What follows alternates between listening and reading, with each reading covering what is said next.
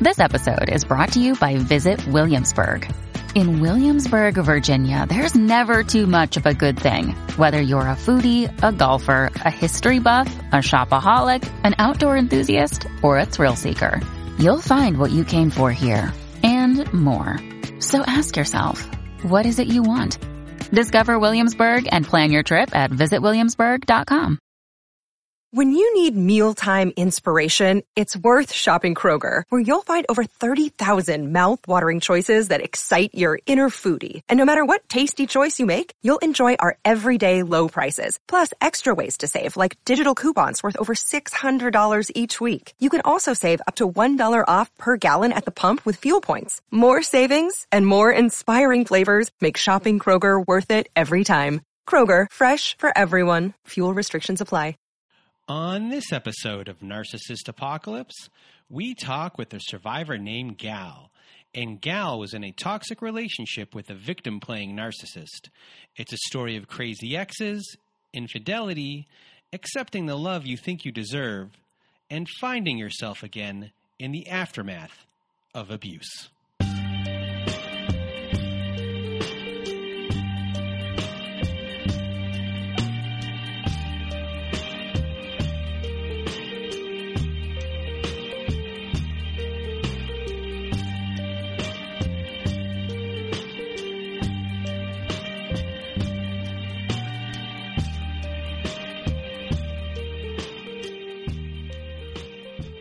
Welcome to Narcissist Apocalypse, a podcast that gives a voice to survivors of toxic relationships. I am Brandon Chadwick, but my friends call me Chad. And thanks for tuning into this episode. So what is a narcissist, you may ask? Well, for the purposes of this podcast, we refer to a narcissist as anyone who has displayed a pattern of behavior that shows a limited capacity to appreciate others' perspectives. It's that simple, everyone. And now, before we get to our episode with Gal, I just first want to thank everyone in the Narcissist Apocalypse community for listening to the show and sharing your thoughts by email, Instagram, Twitter, and Facebook. Also, a reminder, if you have not left us a review on whatever podcast service you use, Apple, Spotify, Google, Stitcher, CastBox, etc., please leave us a 5-star written review, as it helps the show a lot when it comes to rankings. Now, if you have not been to our website recently at narcissistapocalypse.com, please do go there if you want to be a guest on our show. At the top of the page, there's a button there that says be a guest on our show. You click that button, takes you to a guest form. You fill out that guest form. It comes to me. We go back and forth, and eventually we'll do a recording. Not every episode makes it to air, just so everyone knows. Also, I'm speaking really fast right now. Also, if you want to be on our show, you can also go to narcissistapocalypse.com and be part of our show on our Letters to My Narcissist compilation episode. We are compiling those letters, and if you go to narcissistapocalypse.com, side of the page or the floating button that says send voicemail. It records up to 5 minutes. If you need more than 5 minutes, after you're done that first 5 minutes, click it again. You need it a third time? Click it a third time.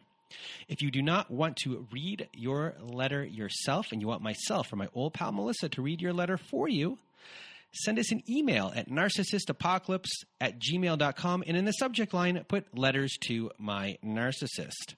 Man, I'm like Speedy Gonzalez here today. Other things on our site.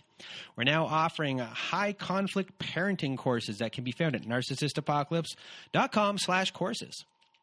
Yes, we have now partnered with Online Parenting, and many of the courses we're offering were created by Bill Eddy. And if you've listened to our episode last year with a divorce lawyer named Helen, you'll know that Bill Eddy is an expert in dealing with these individuals in court, and he's now helped create many parenting courses to help you through divorce and to help support your children too. These courses are the most widely recognized courses by family courts across the country. So if you want to support the show and are looking for guidance, please do go to narcissistapocalypse.com/courses.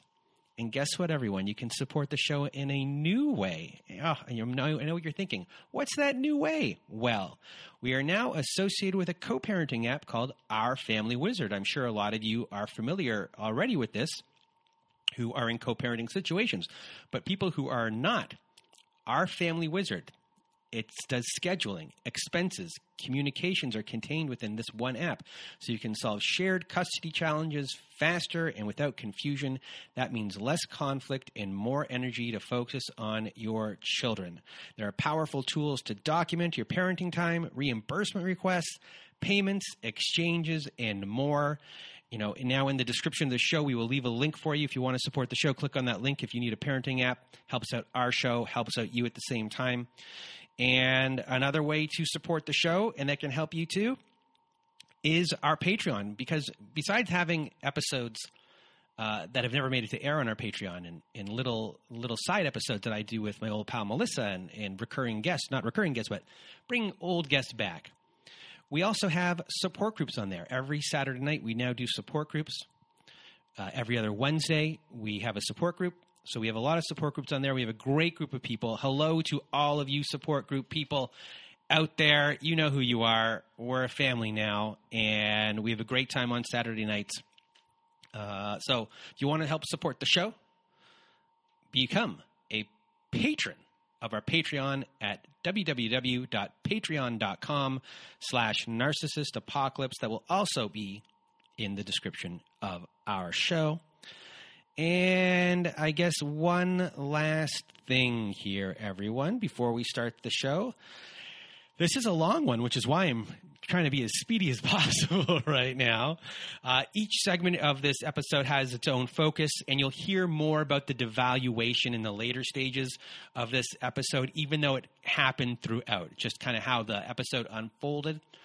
A little bit of a trigger warning on language. It does get aggressive in certain spots. I did my best to quiet these areas down. I'm not sure if I got all of them, but I did my best.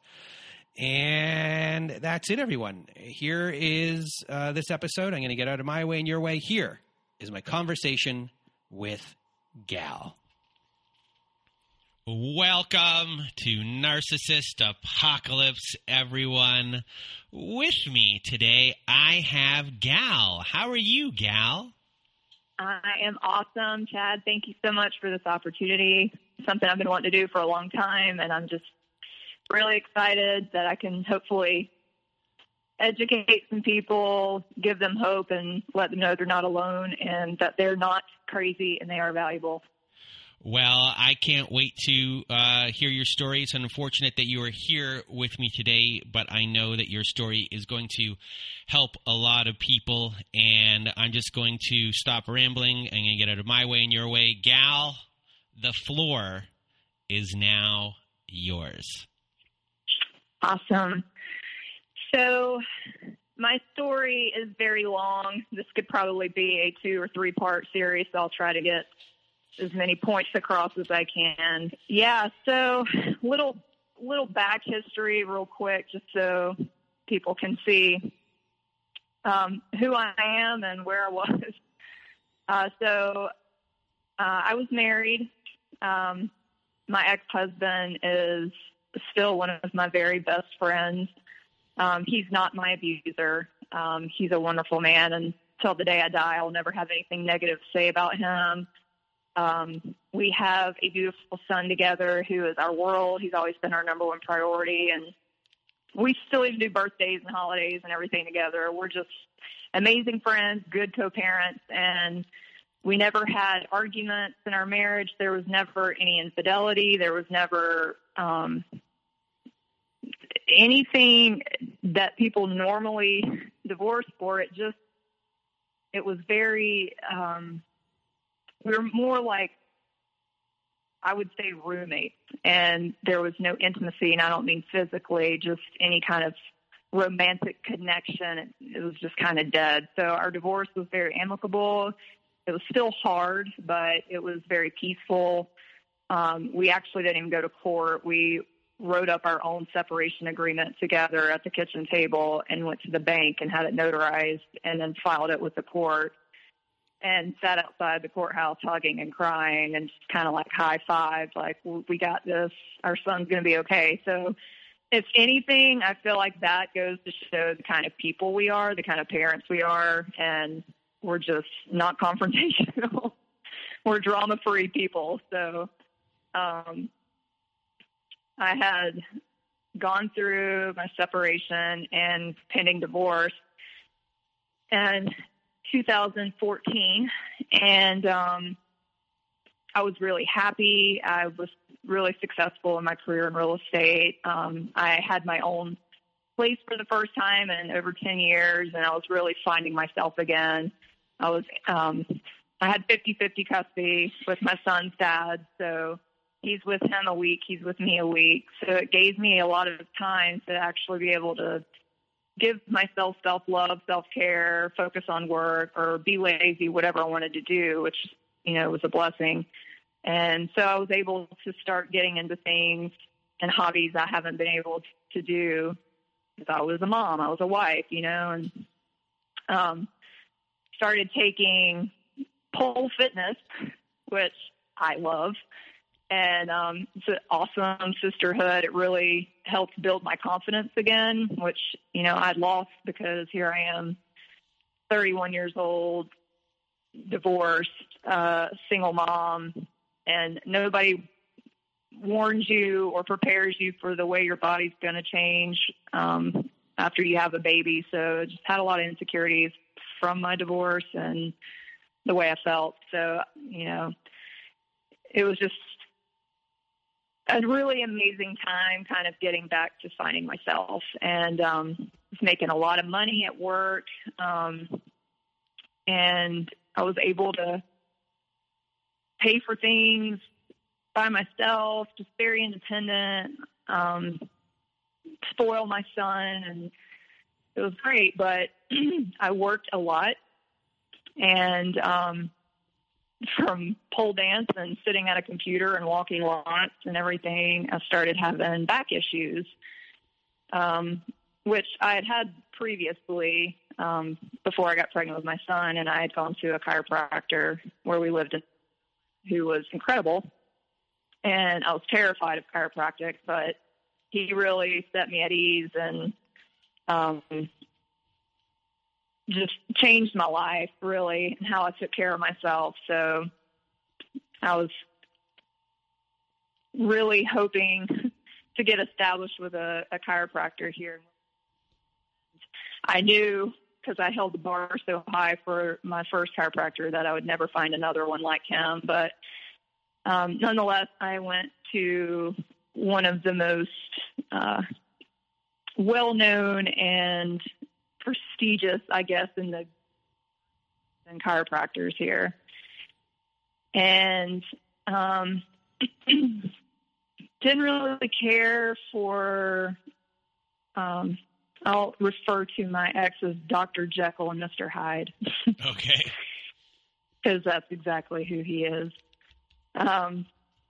He was very arrogant.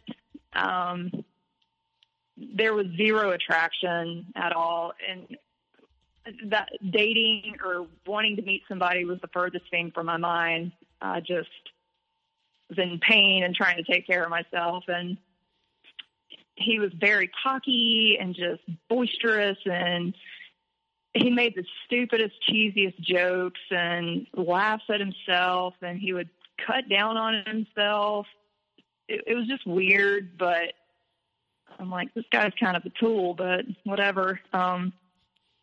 He did my x-rays and took me into this private room up front at his office to go over my x-rays. And he walked in and he was like, how you doing? Where you been? Because I had gone once before when we first moved back to North Carolina a year previous, and I didn't like how he adjusted. So I didn't go back, but since I'd already been, I decided to give it a shot. So it had been over a year since I had been there. But anyway, so we're in the room going over my x-rays, and he walks in and he was just like, how you been? Where are you going? Making jokes. And he was giving me a hard time for not being there. And he asked me, he was like, did we piss you off? Is that why you're not here? And I thought that was really unprofessional and kind of odd to ask, but because I had observed his behavior in the office with other patients, I was like, this guy's just a goon, So I was like, no, you didn't piss me off. I just I've been really busy with work, and your office is not convenient to where I work. And I've been going through a separation, getting divorced. It's just been a crazy year. And immediately his tone and whole demeanor changed. And he was very interested and almost empathetic and just leaned in. He was like, I'm so sorry to hear that. That's hard. He was like, I'm actually going through a divorce myself. And I was like, oh, I'm sorry, you know. And he then was like, you know, maybe we should grab a beer sometime and talk about it. And I was like, okay, yeah, whatever. You know, like, no interest. And I'm in a doctor's office, so it was just kind of weird, you know, like, so I got adjusted, no big deal, went to work. And then the following weekend, I flew to Florida to surprise my best friend from college, and like organize that with her boyfriend at the time, now husband. So it was a big surprise. I was so excited, and mostly excited that I got time off and had the ability to do that, and like spoiled her the whole weekend. So I was really excited. And the first night we were there, we were sitting on her porch, and I hear this weird, like, ding on my phone. And I was like, what's that? And she's like, that was your phone. I was like, I've never heard that before. She's like, that's Facebook Messenger. And I was like, what is Facebook Messenger? Because I'd never used it and wasn't really on social media much. And she was laughing at me. She's like 3 years younger than me. Not that that's a lot, but she knew more about the techie stuff and all that. And I was like, I have no idea what this is. And so she laughed at me. She's like, give me your phone. And so she opened my Facebook and showed me where to open Messenger. And she was like, who is Dr. Jekyll? And I'm like, I have no idea. Because I didn't know. I didn't think about the dude. Like, I've never, you know, it was just, I had no clue. And I was like, she started reading the message to me, and I was like, oh my God, that's my chiropractor. And she was like, woo, doctor. And I was like, no. I was like, what does it say? So she read it to me, and she said, he's asking you out. And I was like, what? And I was shocked. I was like, man, that's ballsy, you know? And I mean, literally, we're sitting there talking about my pending divorce, and she was my maid of honor at my wedding. Like, she knows my ex-husband very well, and she loves him, and she was, you know, being supportive, good friend, whatever. But she was, like, encouraging me to get back out there. She's like, you're young, you're beautiful, you've got a great career, you know, your son's amazing, your ex is amazing, like, you've got so much going for you. Like, why not let somebody take you out? And I was like, I don't know. I mean, I'm not attracted to him. Like, there's just some weirdness. I was like, but it's like, you know, it would be nice to be taken out, whatever. Not that I was looking for anything. And she just kept encouraging me, and I just kind of let it go for the rest of the time I was there. And we had a great time. And then the last night that I was there, he sent me another message. And I was like, oh my God, what do I say to him? You know? And he was very persistent. And she was like, girl, just do it. Let him take you out. Regardless if you are attracted or not, it's dinner and drinks. Like, I was like, okay, whatever. She's like, let him take you out. I was like, okay, fine. So I messaged him back, and I said, you know, I'm in Florida visiting my best friend. I'll be back next week. Maybe the following week we could get together. And he immediately replied like he was sitting there waiting, just staring at the phone. And the whole time I was traveling back home and the whole week at work, like, we were corresponding a lot. And it ended up being some pretty hilarious conversations. And, you know, he'd send funny gifts and, or like Giphies, whatever they are, pictures. And we were just bantering back and forth. I'm like, okay, this guy is funny. And it made me laugh. And so throughout the week, like, I started getting a little excited because I was learning more about him, and he made me laugh. So the night that we were supposed to get together, I was like, had that nervous, sick feeling like when you do when you're a little girl with a crush, kind of, And so we met at a local restaurant here that's, and I remember, like, exactly what he wore. I remember watching him come down the steps to meet me. I was sitting at the outdoor bar by the water, and I remember just, like, making eye contact with him. He's got really beautiful blue eyes. And seeing him outside of his office in, like, regular clothes and in his element, I guess, it was automatically like, okay, he is attractive. So I was really excited. And we had a great dinner, great conversation. We laughed our butts off, and we're just, kind of sharing stories about our marriage and what had happened. And he was like, my wife is having an affair. He said, and actually she's having an affair with somebody you work with. And that maybe should have been the first red flag. So let's just talk about this for 1 second before we even get to that red flag. We're going to point out here that you had your guard up before. You knew there's something within you that knew this whole thing isn't right. And then you had a little bit of influence from your friend and saying, like, just give it a try, letting your guard down a little bit. And which kind of let the conversation kind of begin. You had the commonality of divorce and being able to talk about that. And then the humor comes in, and all of a sudden, when you see him again outside of the office, it's like that first red flag never existed anymore, and you're seeing him in a completely different way.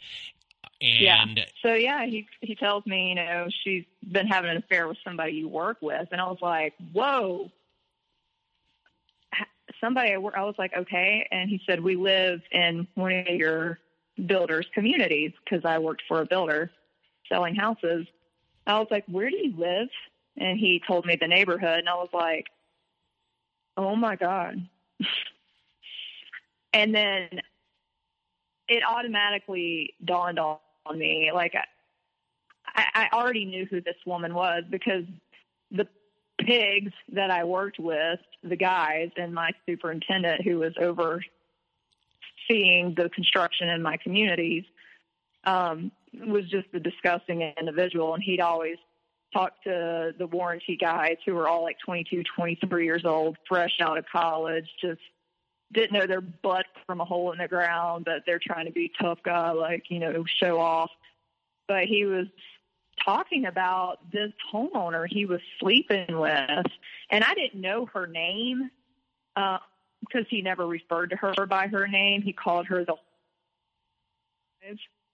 and it was like a ongoing joke between all the dudes in our company.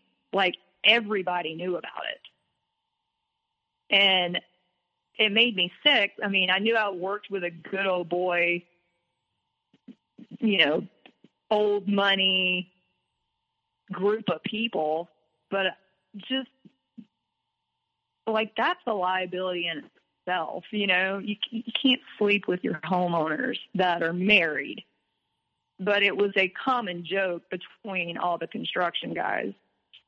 And they would always come have lunch in our model homes before they'd go to their next job or whatever.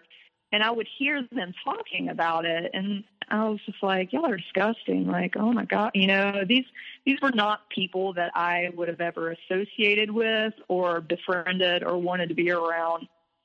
But because I worked with them, I was in their environment, So just to clarify, this was a subdivision and your ex, his wife, or they lived in this subdivision, and she was having an affair with the man who built the subdivision, or something along those lines.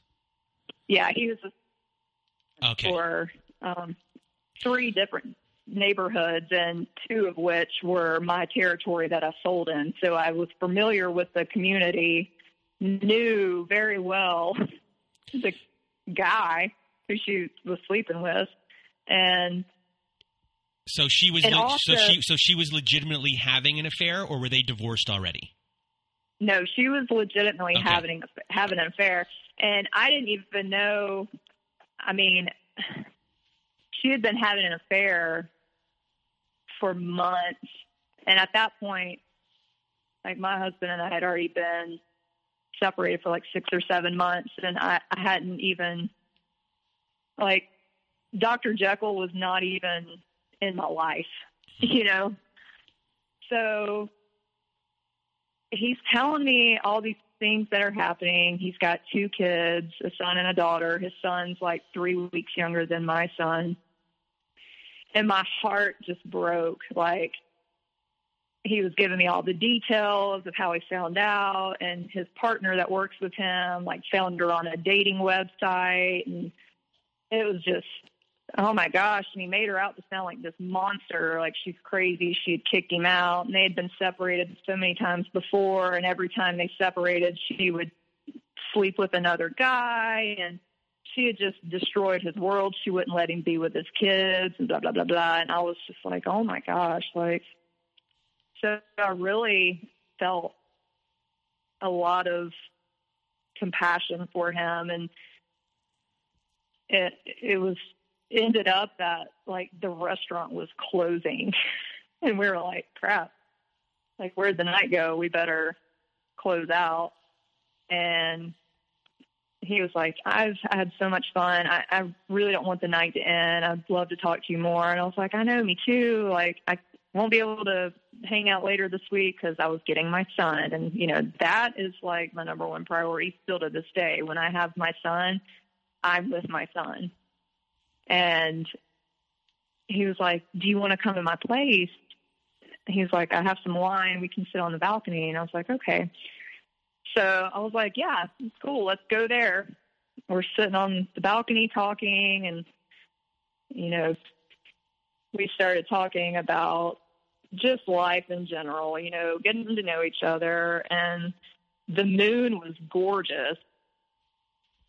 And I was like, have you ever sat in a lifeguard stand? And he was like, no. I was like, what? Because I'm very, like, spontaneous and carefree and fun. I'm very organized. I'm a little OCD, but I'm not, like, a routine, scheduled person unless I need to be for my business. So I'm like, I'm not the plan maker, and I don't stick to a schedule. You know, I kind of roll to the beat of my own drum. And I was like, oh my gosh. He's like, you know, I wasn't allowed to drink. I don't have any friends. It's always been me and his ex, and she was very controlling, and we never did anything. We just went on a trip with some friends of ours earlier in the year, and I had no idea she was already having an affair at that time, and blah, blah, blah. And I was like, well, come on. We're going to go get in the lifeguard stand.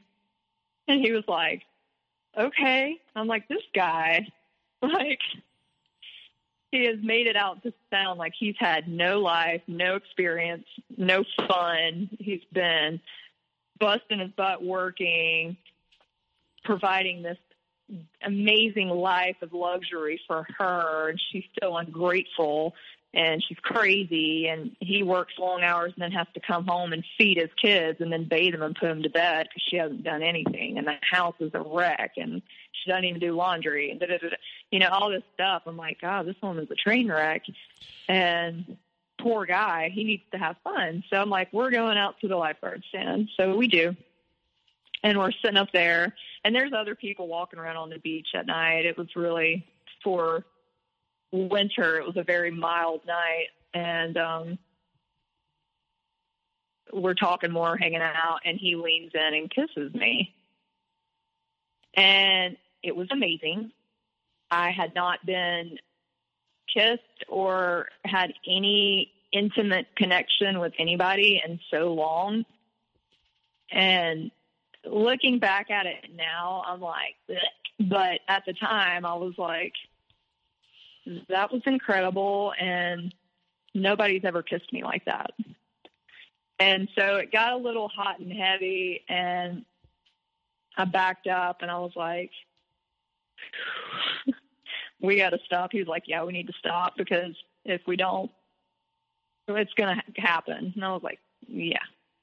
So we stopped, and I went upstairs to his room to get my stuff to leave.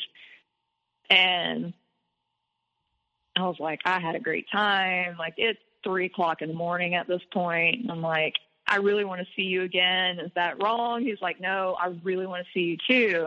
And he's like, when do you come in again to get adjusted? And I was like, day after tomorrow or something, because I was on like a every 2-day adjustment for like the first 2 weeks, and then once a week and whatever, maintenance care. So I got to see him for my adjustment or whatever. And so I had my son. Sorry, at this point, you have gone on one date with him. You feel that he's been wronged. You have an actual real truth that his wife has cheated on him. You have that backed up by someone else or other people, so you know it's true. Yep. You believe every single story he has told you. You believe that, he hasn't lived a life. And you're also feeling, I assume, that I'm going to show this guy what he's been missing in the world, and at the same time, I'm going to, feel great about that I'm helping him. Is that also kind of a thought in your head besides like Absolutely. Absolutely. And then at the end of that first night, you guys make out. It was like you haven't been intimate with someone in a very long time. At the end of that night, hook, line, and sinker, you have bought in 100%. There's going to be nothing that's going to stop you at that point.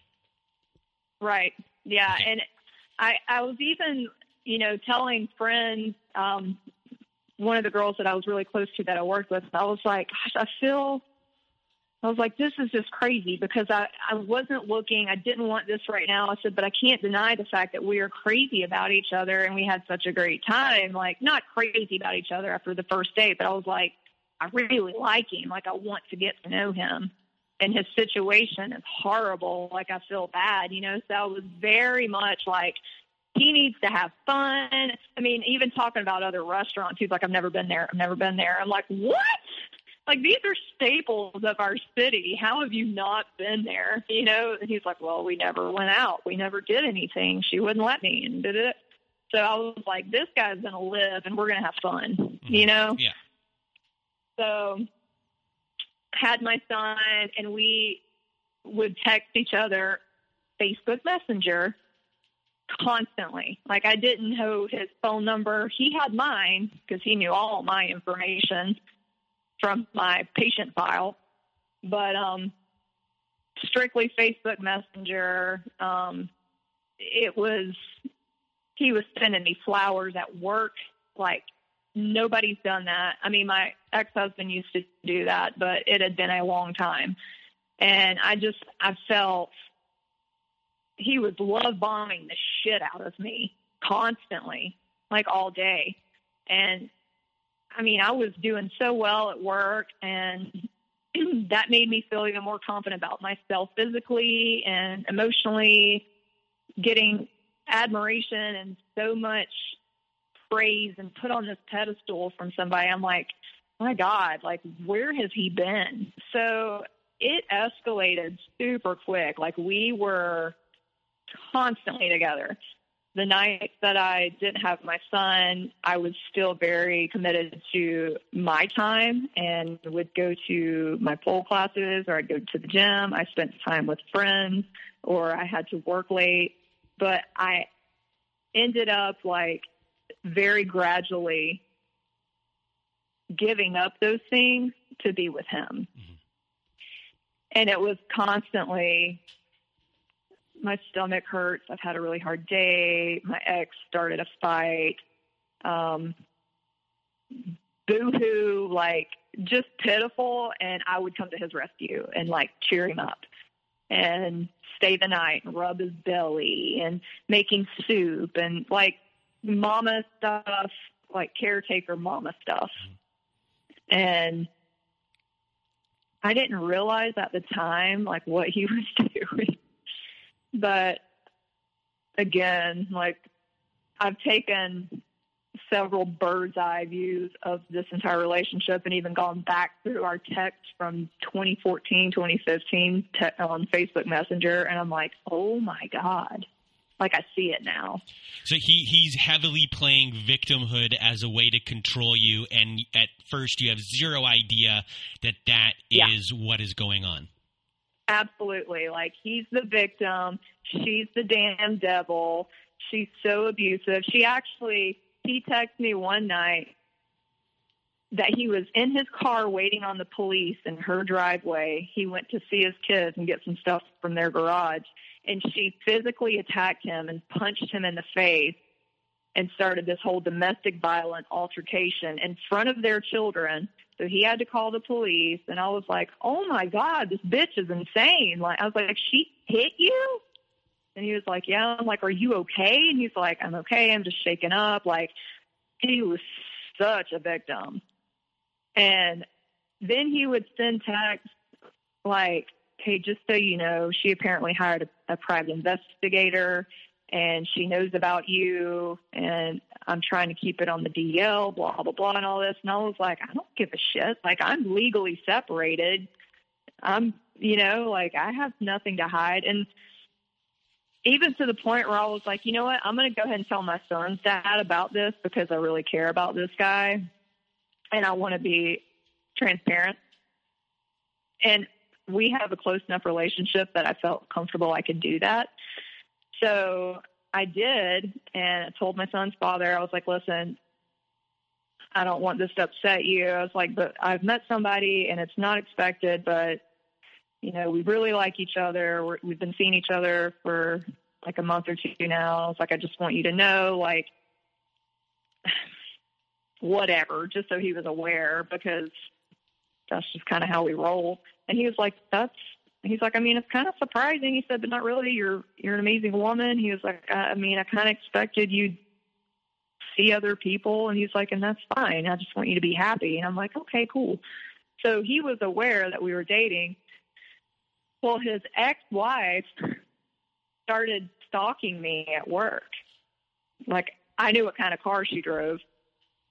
And I would notice her driving around my model home. And I'm like, is that? Oh my God. And at the same time, the man that I worked with that she was having an affair with stopped answering my calls, stopped meeting with me to schedule new owner builds. And like there was a huge halt in production for my contract. And it got to the point where I was like email and texting, and I had to start copying my managers on it because he wouldn't respond. And I was like, what the hell is going on? So this only feeds more into his story that now you're being stalked by this person. All of a sudden, this person has influenced the person she's having an affair with. I assume maybe it's her boyfriend or something at that point. But now it's influencing your work life as well and a hindrance. So now it's all, you have no reason not to believe everything he's saying and doing. Exactly. And not only that, but like at this point, he had introduced me to one of his friends who was also a friend of hers. Like they had gone on this Caribbean trip together the year before or whatever, and they were all supposedly super close. And so when I met his friend, he was also married, and I had a lot of red flags about his friend because I'm going to call him Matthew. Because when the first time I met him, they came by my condo and he kept saying, "You're eventually going to meet my wife, but when you do, when you come over and we hang, because we're definitely going to hang because my boy's so happy and he's like crazy about you." And that's all he talks about. So it's really nice to meet you. He said, "But when you come to my house, pretend it's the first time you're meeting me." And I was like, "What? Why?" He's like, "My wife will just get jealous and she'll think it's weird that I've met you first and she had." And he was like, "Just trust me. Like, she gets a little crazy too." And I was like, okay, that's not cool. But I was so crazy about Dr. Jekyll. I was like, you know what? These are his friends. I want to give him a chance. Let me get to know him, you know, because when you don't get along with your significant other's friends, it's stressful. And I was like, okay, I just met him. I'm not going to place judgment, but that's weird. But so we started hanging out with this couple. They're both wild. And I'm like, I can't keep up with these people. But it was fun. It was new people. You know, I'm in this new relationship, like whatever. So I rolled with it. And, you know, they were also telling me all these stories about Dr. Hyde, Dr. Jekyll, Dr. Hyde's ex-wife. And they were like, oh, my gosh, she's crazy. Like, she accused him of trying to sleep with me and Matthew's wife, and on their trip and all this stuff. And I'm like, what? I mean, I am completely convinced at this point that this woman is a psychopath, okay? And here's poor Dr. Jekyll just going through the ringer with this woman. And everybody was like, she just wants his money. Like, she hasn't had a job in 10 years and blah, blah, blah. And Dr. Jekyll was always like, he was like, that's why I love this girl so much, because she works. She takes care of her kids. She makes money. She's gorgeous. She's stylish. Like, she's fun. She's funny. We have the same hobbies, blah, blah, blah, like all this stuff. And I'm like, yeah, we're so dreamy. Like, but we got this crazy lady, like, stalking us. And then one weekend we went to Matthew's house and his wife, and we were having like a cookout. And I had my son and their daughter was there, and I brought my son's little bouncy house. They were 3. My son was 3.5, and their daughter was 6 at the time. And his Dr. Jekyll's ex-wife drives by, and she's got his kids in the car with her, and she rolls down the window and starts screaming in front of her children and my son that I'm a pedophile and a whore and a home wrecker. And it was, for anybody that's a mom that loves their children, for somebody to start behaving like that and attacking you in front of your child, it was like an out-of-body experience. I could not get in front of my son quick enough in between her and him playing in the yard, and it infuriated me. Like, not even what she was saying about me, because it's the furthest thing from the truth, but just the fact that my child was in the yard closest to her, hearing somebody yell about his mother like that, I was like a bottle rocket. And it made me so angry. I was like, this woman is completely insane. Like, at this point, I'm going to have to get a restraining order, you know? And her kids sitting in the car, too. It was horrible. So I didn't know what to do. Dr. Jekyll was very reassuring, and he was like, I'm going to take care of it. So apparently he took care of it and like sent her some lengthy text that he shared with me. And then it got to the point where he was sharing all his texts with me. So I was trying to be encouraging to him too. Like, okay, in these texts you're sending her, instead of saying this, maybe just give her short one-letter or two-word answers. Don't even go into it. Don't defend yourself. Don't keep stirring it up. Like, she wants you to fight with her. Like, just ignore it and only communicate about the kids, like all this stuff. And I even took time out of my workday to Google, like, how to handle abusive partners going through a divorce. And I found this app called Our Family Wizard. And I was like, you need to download this and have your attorneys implement it in your child custody stuff. Like, this is the only way y'all can communicate. And he's like, oh my gosh, thank you so much. Like, it flags certain words. You can only talk about the kids. There's only so much you can put in an email. You can even pay your child support through it. Like, you don't have to be near them, which is a great tool for anybody divorcing a narcissist. Like, minimal contact if you have kids, you know? So I told him all about this, and he's like, yeah, I'm going to do that, blah, blah, blah. Well, weeks and months would go by, and I'm like, why are you still going over there and getting in these fights and these text wars? Like, did you not download the app? And he's like, oh, I couldn't get it to work. There was always some ridiculous excuse, or her dog's hurt. I got to go over there and take care of the dog. And I'm like, tell her to take the dog to the vet, you know, like, she's so abusive and mean. Why do you keep putting yourself in this situation?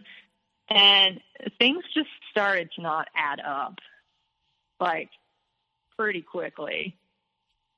So I started noticing, like, him pulling away a little bit. And, you know, I was so into him. We were constantly together, and he started, like, being on his phone all the time or going to the bathroom all the time. And he didn't text me as much at work. Like, we didn't talk like we normally did. I mean, we were very on. As soon as he got out of work and I got out of work, we were on the phone or we were together. That started going away, and I could tell and feel like something's up. And so, you know, I asked him, I'm like, are you okay? And he was like, you know, he's like, I'm crazy about you. He's like, I've just got so much going on. And he's like, I really just think I need some time to kind of clear my head and, you know, work through some of this and be with my kids. And I was like, I get it. Like, if that's what you need, like, I fully support it, you know? And, I was like, I know this is really hard. It's been hard on me, whatever. And so I was like, are we breaking up? He was like, no, I don't want to break up. I just need some time. Can you just give me some time? I was like, yeah, I can. So we weren't broke up, but we weren't seeing each other every day. We still talked here and there, but we weren't spending all our time together. And I remember one day I called him after work, and he didn't answer. And I was like, well, that's weird. And he didn't call back. So I just let it go. And then, like, 2 hours later, I texted him, and I was like, are you okay? And he said, yeah, I'm out with my friend Tiffany. And I was like, okay.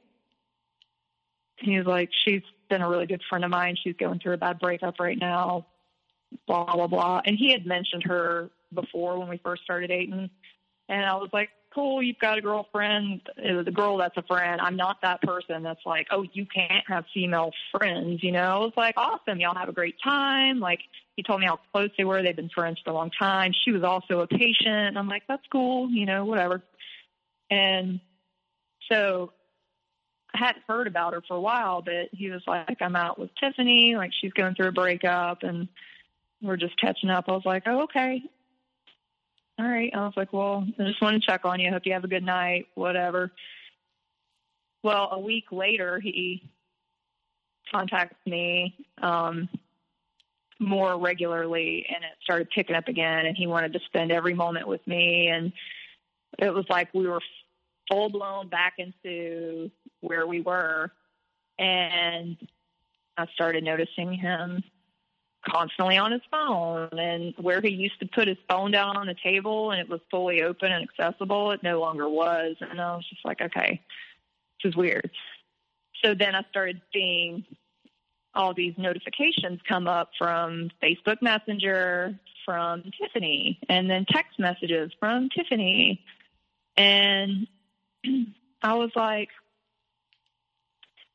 do I get to meet her? Like, you guys seem to be really close. You're talking a lot. I was like, you know, it'd be cool to meet some of your other friends. And he was like, oh yeah. He's like, you know, she's just been going through stuff. And he was like, but yeah, that'd be cool. Well, it never happened. And I didn't make a big deal about it, but I just started observing the behavior. And I was like, you know, he would say he had to work late. And I remember one time he said he had to work late. He had to put his notes in or something. And he was really hungry. So he was going to have a late night, and he was in a bad mood, blah, blah, blah. And so I went and got like an edible arrangement and, trying to be sweet, went to drop it off at his office right before they closed, and he was already gone. And I was like, I thought you had to work late. He was like, something happened with the ex and the kids. And I'm like, oh, okay. I said, well, I brought you a snack because I knew you were hungry and you had to work late. So it's at the office. And he was like, I'm so sorry. Like, this is just crazy. I got to handle this. I'm like, okay. Well, come to find out, there was no issue at home. He had met with Tiffany at a bar and lied to me about it. And he didn't want to tell me because he didn't want me to get upset, but she really needed him and blah, blah, blah, and all this and that. So I tried to be cool, and it just didn't feel good. And started getting that insecure, like something's up gut feeling. And then the holidays roll around, and I wanted him to meet my family. I had met his, and, you know, at this point we were really serious. And I was like, you know, my family doesn't get to come here as often as yours. I'd really love for you to see where I'm from and meet my family, blah, blah, blah. And, oh, yeah. Well, my birthday is right before Christmas. So I had, he and Matthew and his wife surprised me with a birthday party and like dinner and stuff. Well, that night we had been out, had a nice dinner, went back to Matthew and his wife's house, and we're hanging out, and it's like 12 o'clock, and they're like, we're going to go get more beer. And I was like, I really don't think we need more beer. Like, we're all good here, you know? But they were like partying hard, and I was just done. I'm like, I'm not a big drinker. Like, I'm just kind of over it. But they, you know, the guys were wanting to still hang and whatever. So they called an Uber. Well, Dr. Jekyll left his phone on their kitchen counter. And I'm sitting in the living room with Matthew's wife, and I hear his phone go off. So I get up and look. It's after midnight, and it's Tiffany. And I'm like, what? And you can see a little bit of the text. And it was, hey, what are you doing tonight? We should hang. And so I open the phone and start going through all their other texts. And that's when I found out that he was not at work staying late. He had met her for drinks. And I'm like, okay, this is not, if I'm having to do this and I'm feeling this way, this is not okay. Like, there's something going on. Like, I should never have to look at his phone, you know? Mm-hmm. So then I started feeling guilty. Well, he was gone for over an hour, and where they went to get beer was literally 5 minutes down the road. Of course, he left his phone. So Matthew's wife and I are like, where are they? Like, what are they doing? And by 2 a.m., they show up, and she's texting him again, inviting him to come over. I'm like, okay, no one that is a good friend that supposedly knows that you're in a full-on committed relationship texts you at 2 a.m. to come hang out. So he's already hammered, and it's my freaking birthday, and he's got some chick texting him that I've never met. And so I was like, I'm not going to have this conversation tonight because he's drinking, and it's not going to be good. So we'll talk about it tomorrow. So the next night, I bring it up. I'm like, listen, I've asked you if I could meet her for months, and you keep blowing it off and giving me excuses. Like, I just have this feeling that there's something else going on, and you're not being honest with me. I was like, if you're interested in her, like, please let me know. Be fair to me. And he said, there was an attraction with her years ago. And he said, I even used to joke with his mentor who opened his practice. He said, I used to joke with him and my partner all the time and say that one day I was going to marry her. I'm like, but you were married. So that was a red flag. I'm like, why would you even say that or have that conversation when you're married? And I was like, you guys, you've told me you're good friends. You've been friends for 10 years. Like, she went through a divorce, and now she's going through a breakup, and you guys keep having this weird back and forth hangout, but you've never introduced her to me. I was like, so I would like to know her, like, so I can feel comfortable about this friendship, because I think I've been pretty cool about it. But at this point, she's texting you to come over at 2 a.m. on my birthday, which is disrespectful. I was like, it doesn't sit well, so I need you to be more transparent about it and make me feel okay about this. And he got livid, like I have never seen before in my life. Like, the sweet, charming, loving, almost pitiful child that I've been taking care of and loving was this monster. And he just flew off the handle and was like, she's just a friend. You're acting ridiculous. I'm like, I don't think my feelings are ridiculous. It's a concern that you're not even wanting to discuss with me, and you're getting angry, which tells me that you've got your defense up, and I'd like to understand why. If it's not a big deal and there's nothing to hide, then why can't you just have a normal conversation with me and introduce us? And he flipped out and was like, I'm leaving. We're done here. And just got up and walked away and left. And left me where we were at. I was like, oh my God, did that really just happen? Like, completely invalidated my feelings and concern when, as my partner, he should be making me feel at ease and willing to explain. So that was our first argument. And the following week was before Christmas, and we didn't speak much. And I'm like, you're supposed to be coming home with me to meet my family. Like, where are we at? This is super uncomfortable. And I was really hurt.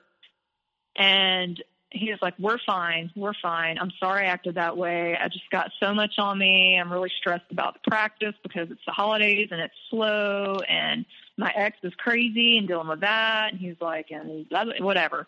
There was always an excuse, and it was always somebody else's fault. Like, he had zero accountability and could not self-soothe or handle anything that was his responsibility. And it was like becoming very obvious to me that he just was a very high-strung individual, and his whole personality and temperament I could see shifting. And I was like, where was this charming, loving, like, supportive, just, like, where's our passion? Like, we were fire. And now it's like, I feel like I'm on fire. And so, you know, he kind of swept it under the rug, and he was like, just don't worry about it. It's not an issue. It's not even a thing. She's just a friend. Okay. Well, a week goes by before Christmas, and she's texting him and inviting him to her mom's Christmas party with her. And I was like, oh, well, are we going? He was like, well, she just invited me. I was like, well, that's really inappropriate and shitty because you're my boyfriend. So I'm not cool with that. I don't know this person, and that's not okay. So then he got mad at me because I was mad about him getting invited to a Christmas party at her mother's house that I wasn't allowed to come to. And I was like, how does that make me an asshole? How would you feel if the tables were turned? He's like, you're just being ridiculous. She's a friend, blah, blah, blah. Okay, whatever. So then we go through the holiday. He comes home with me, meets my entire family, and immediately, like, he was an ass the entire time. Like, there was no connection. We weren't joking. Like, he acted miserable. He was on his phone the entire time. And everyone in my family was like, I wanted them to love him so much, as much as I did. But everybody was like, I don't know. Like, Cal, this guy, both my biological father and my stepdad were like, I don't know. There's just something about him I just don't trust. Like, and that really upset me, but it was also kind of an eye-opener because I trust my dad. The day we left, it was a Tuesday morning, and his office doesn't open until 1 o'clock. So we got up real early and left, and I drove him straight to work. Like, I let him sleep the whole way there, and I drove. And I was like, you know, when you get off today, I'm going to make dinner. And I had my son that night. I was like, I'll make dinner. Just come by and we'll eat. And I was like, I'm sorry this weekend didn't turn out the way I hoped it did. I was like, I hope we're okay and we can work through this, whatever's going on. He was like, we're fine. He's like, I'm sorry. I'm just in a weird space right now, blah, blah, blah. And I'm like, okay. And he was like, I love you so much. Like, you are my world, and you are the only person that has ever shown me what real love is. And I just don't want you to worry about anything. And I'm just in a weird space, but, you know, we're fine. And I enjoyed going to meet your family. They're wonderful people, blah, blah, blah. And I was like, okay, like, so 6 o'clock comes around, which is when his office closes, and he normally leaves right at closing or shortly after, because he has never stayed and put in notes or been extra anything. Like, when he's done, he's done. 6 o'clock comes, and I text him, like, hey, babe, you know, dinner's in the oven. It should be ready in a little bit. What's your ETA? No response. So I called him. I'm like, where, you know, what's going on? Didn't answer. Goes to voicemail. I'm like, where are you? Are you okay? Like, dinner's ready. Like, are you almost here? Let me know. I'm going to go ahead and feed my son. An hour goes by, still nothing. And so I'm getting really upset. And finally, around 7:30, he sends me a text instead of a phone call. And he says, I'm really sorry. I need the night to myself. Being in the car with you today on the way home, seeing your son in the back kind of scared me. It felt like we were a family, and I just need to clear my head. And Tiffany is house sitting for a friend of hers down at Wrightsville Beach, and she's got a bunch of friends in town. So they invited me to come over and hang. I'm just going to go over and eat with them and maybe have a drink and then go home and try to get some sleep. I was like, oh, hell no. Like, are you kidding me right now? I was like, we had plans and you're going to hang out with her. And we literally 8 hours ago just got back from you meeting my entire family, and you're blowing us off for plans that we had to go hang out with the girl that's been texting you at 2 a.m. Seriously? So I was heartbroken, immediately lost my appetite and terrified. I knew in my gut that shit was sideways, something was going on, and I couldn't leave. You know, I had my child, so I literally went into that discard devaluation immediately. Like, I don't love him enough. I'm not good enough. I'm not pretty enough. What did I do wrong? Like, trying to think of all the things that could have happened that made him start pulling away like he had been and hanging out with this chick. So I was up all night, and I would send him texts. I was like, please text me when you get home and let me know you're home okay. No reply. Didn't even read them. And finally at like 4 a.m., he calls me, and I was up. And I'm like, hey, what are you doing? I'm like, what is going on? Are you okay? And he's like, I'm so sorry. Oh my gosh. He's like, I fell asleep. He's like, I didn't have a phone charger, and my phone went dead, and nobody else had a phone charger for an iPhone. I was like, bullshit.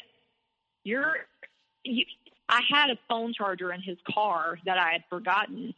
We had the same phone, but that I had left in there from our 6.5-hour drive back that morning. So I knew that was a lie. And I was like, out of all the people in the world, most people have an iPhone. And I highly doubt that somebody that's house sitting and has 4 or 5 friends in town doesn't have an iPhone charger. And I was like, what did you do? Where'd you go? He's like, well, we went to this restaurant and had dinner, and then we just went back and had a few drinks on the porch, and I drank too much, so I just went to sleep, and then I woke up and came home. He was like, please, I'm just tired. I need to go to bed because I got to get up for work in the morning. He's like, I'm so sorry. I don't want you to worry. And I was like, unbelievable, like hurt, you know? And so the next day, he texted me throughout the morning. He's like, again, I'm really sorry about last night. I shouldn't have done that to you or made you worry, blah, blah, blah. Can we meet for dinner tonight? And I was like, yeah, because we need to discuss this. And so I met him for dinner, and we're sitting there, and I'm just looking at him. I'm like, do you have any idea how much that hurt last night? Like, you blew me off to go hang out with this woman who's supposedly no threat, but you refused to introduce me to. And she's, you know, you guys have had this conversation via text that's wildly inappropriate. I was like, and now you're blowing me off to hang out with her after you meet my family? Like, what is going on? And I said, did anything happen? No. Nothing happened. We're just friends. And I was like, come on. Like, I'm not stupid. I was like, please just respect me enough to be honest. And he was like, okay. We kissed last night, but that's it. He was like, it was my fault. I was drunk. I approached her. He was like, and I immediately felt bad about it. And she even said, I do not want to get in between you and Gal. Like, we can't do this. She stopped it. And I was like, are you serious? I was like, why? You know, I was like, just, I don't understand. And I was like, I've known for so long that something was up because I felt it. And I was like, and you keep denying it. And I was like, I can't trust you now. I was like, and my heart is broken. And I got up and left the restaurant. Well, even when he's coming clean here, he's still not coming clean. Exactly. Yeah. And even when he was coming clean, I knew he was lying. Yeah. because his whole demeanor and mannerisms and everything changes. And I'm like, he wouldn't even give me eye contact.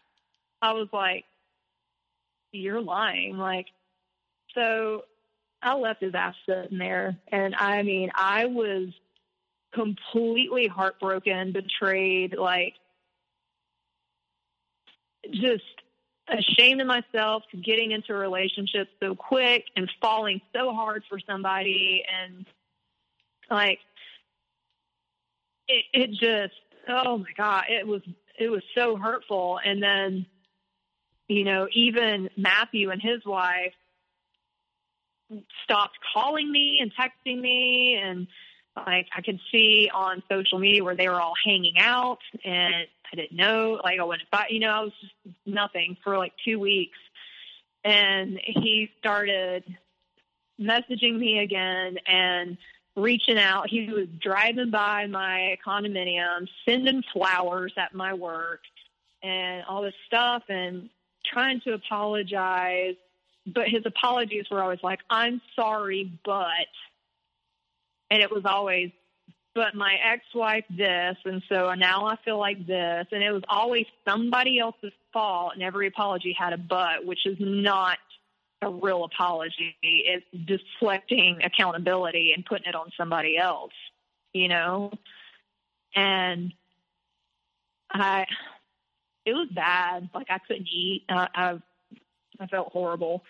And at this point, are you still feeling that you needed to be better, or is that like out of your system at that point, that it's strictly on him? No, I full on was like, something's wrong with me. I'm not good enough. I'm not pretty enough. Like, I mean, I'm successful. I don't know why he's doing this.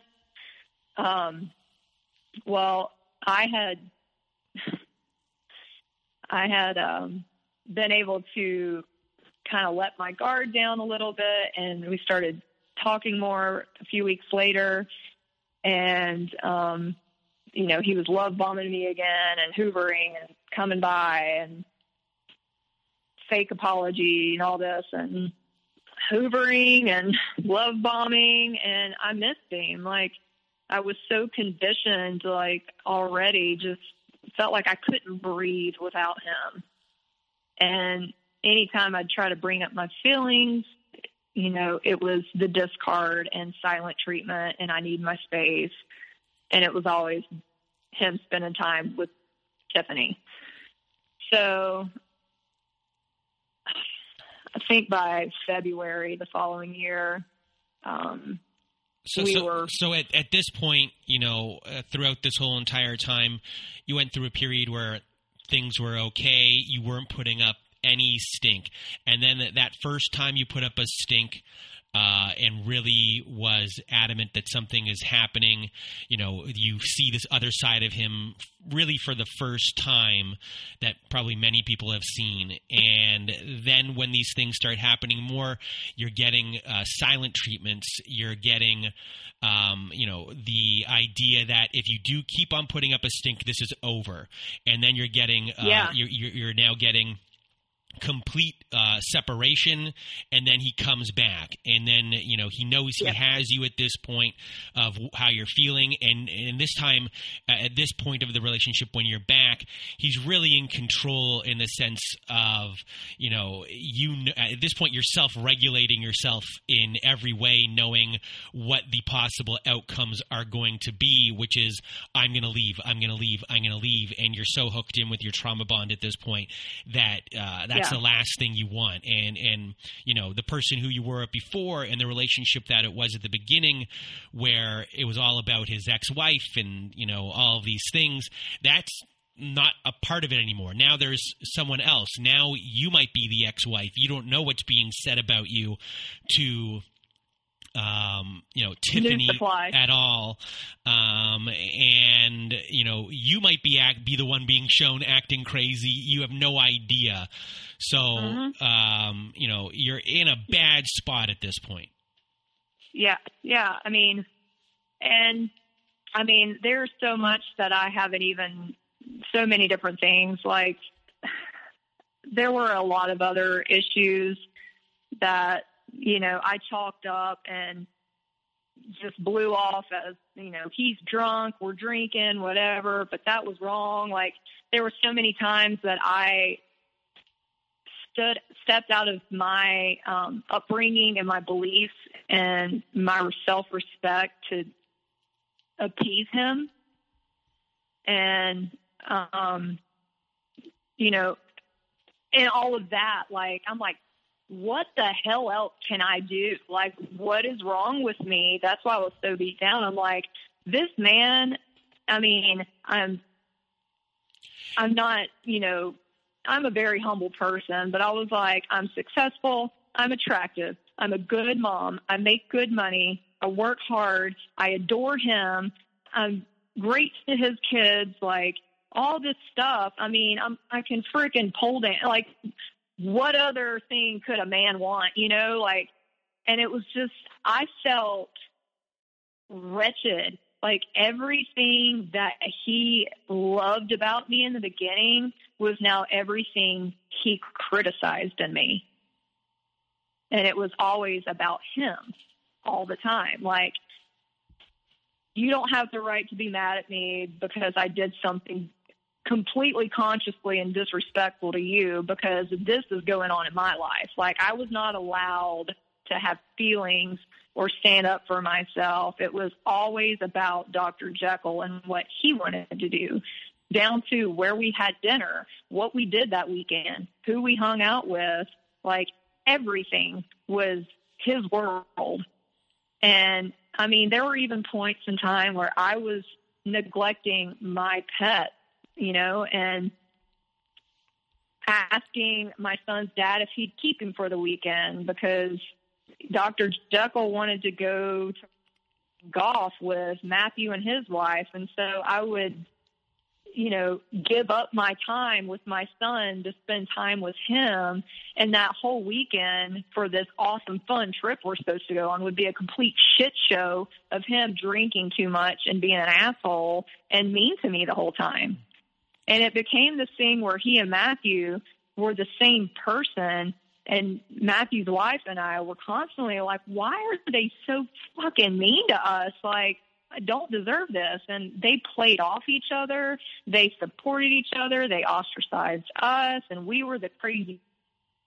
And, it was just constant all the time. And it was like, I couldn't even see it. I didn't understand what the hell was happening, because I went from this charming, amazing man to seeing this completely different, mean person. And I was like, I wonder if his ex is actually that crazy or if he made her crazy, So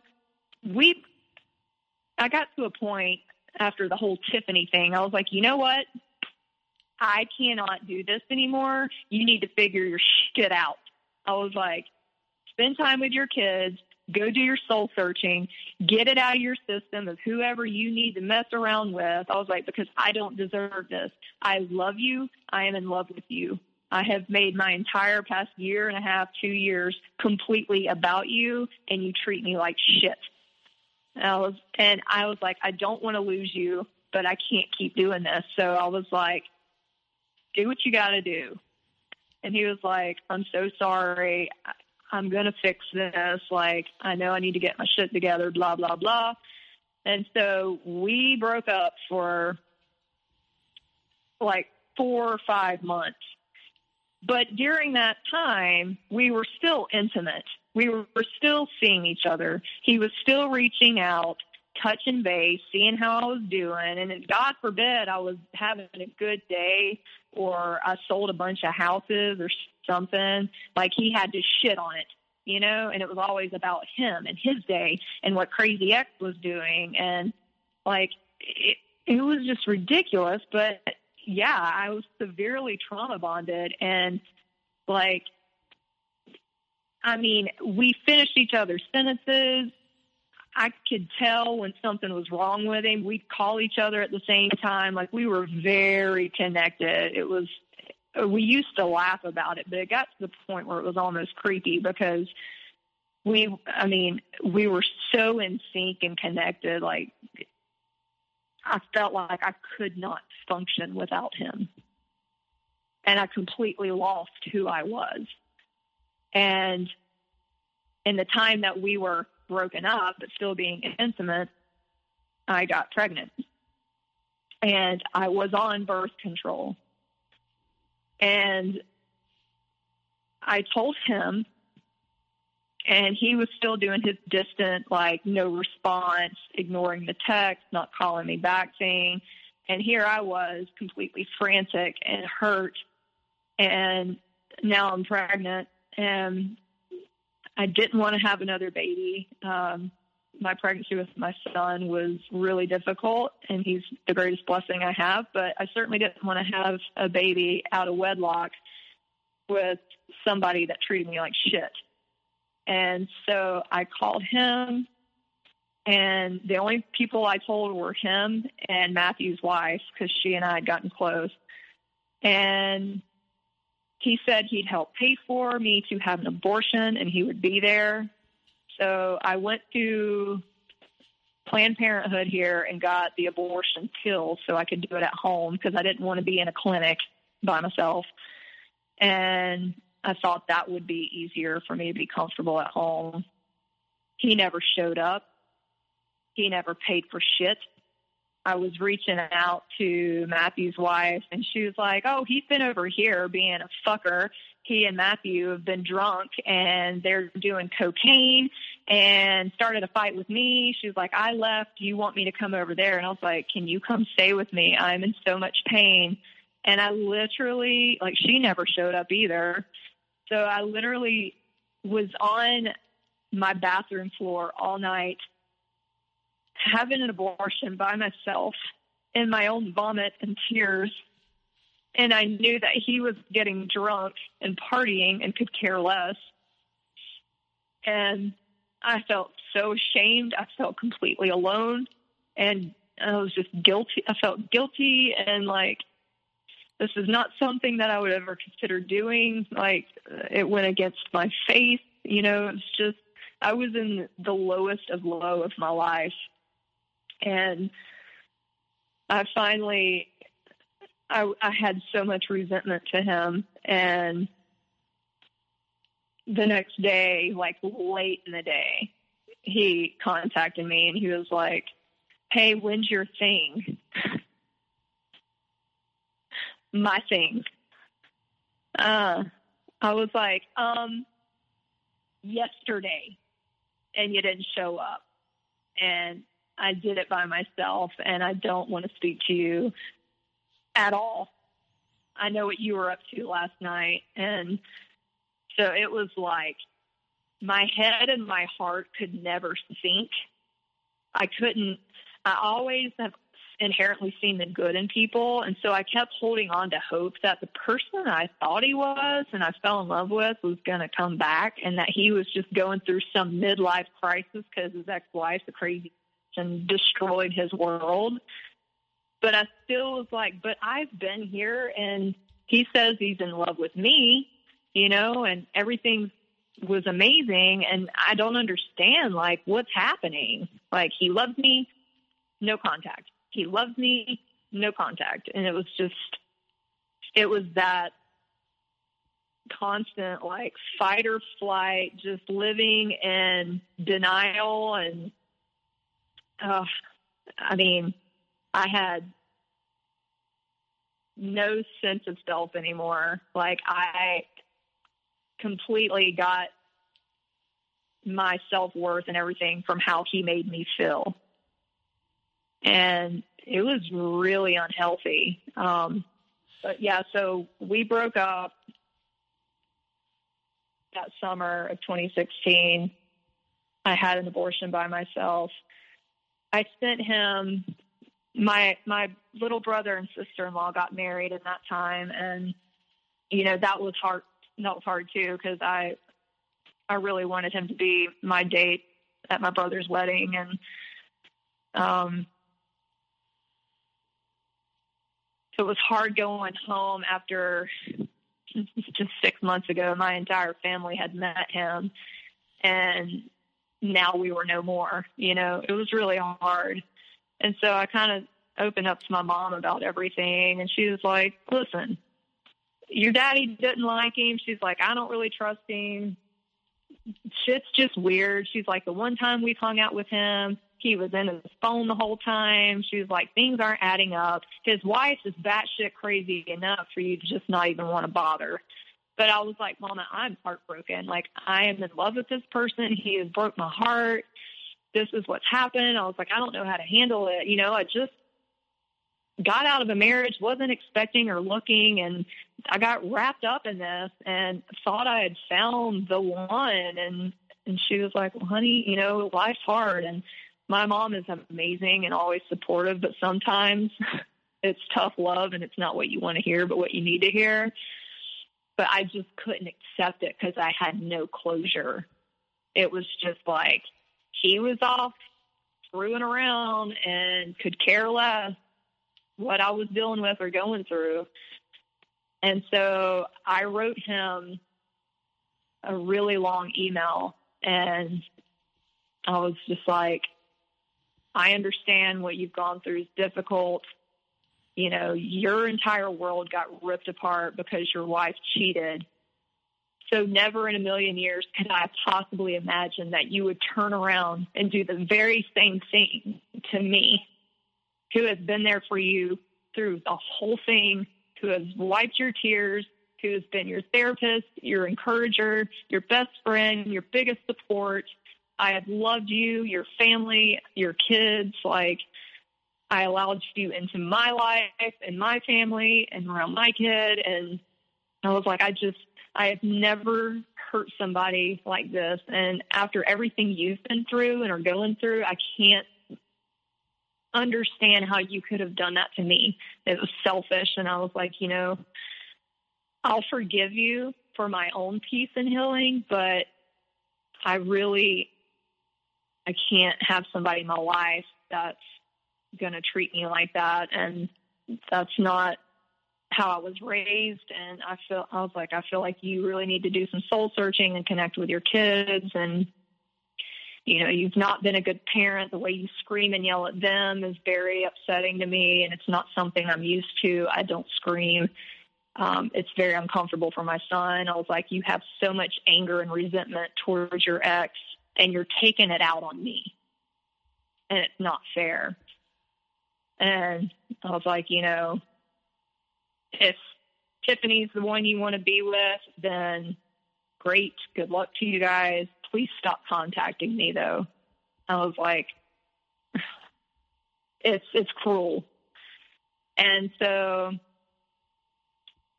I went to my brother's wedding and then came back. And the day after I came back, I got an email reply back from him. And I immediately, and I'm not making this up, when I saw it in my inbox, I threw up on myself in my car. That's how spun out and heartbroken I was. And I was terrified what was in it. So I opened the email, which I still have, and in the email, he admitted to having a cocaine problem. He admitted to cheating on me with Tiffany for a long time. In addition, in the 4 months we were broke up, he also slept with his waitress from another restaurant that we used to go to, and was talking about how broken he was and how sorry he was, and he was not that person, and he was scared, and he got scared because he realized I was the real deal, and he tried to sabotage it and push me away because he was in such a bad place, and I deserved better, and he didn't deserve to be loved, and it was this, oh, woe is me, I'm a piece of shit, you're so amazing, and you're the greatest gift and the greatest love I've ever had, and I would do anything to be with you. I want to fix this, and I understand I broke your trust and hurt you, and you've had to go through horrific things by yourself because I let you down, and blah, blah, blah, blah. And he said, please, if you want to talk about it, I would love to see you because I am madly in love with you. And I know you're the one, blah, blah, blah.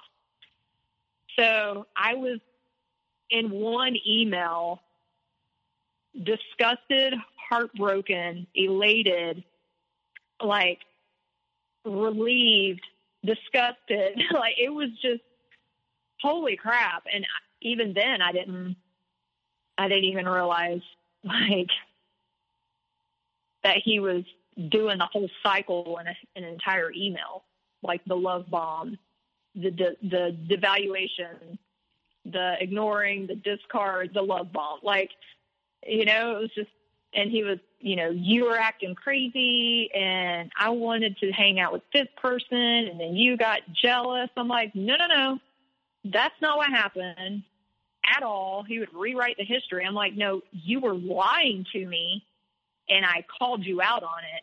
And because I called you out on it for treating me like shit and lying to me, you tell me I'm crazy and I'm making it up and that it's not happening. And you make me doubt. He's gaslighting me. Like, you make me doubt my own reality of things I see with my own eyes or hear and know and tell me it didn't happen. That's abuse, you know?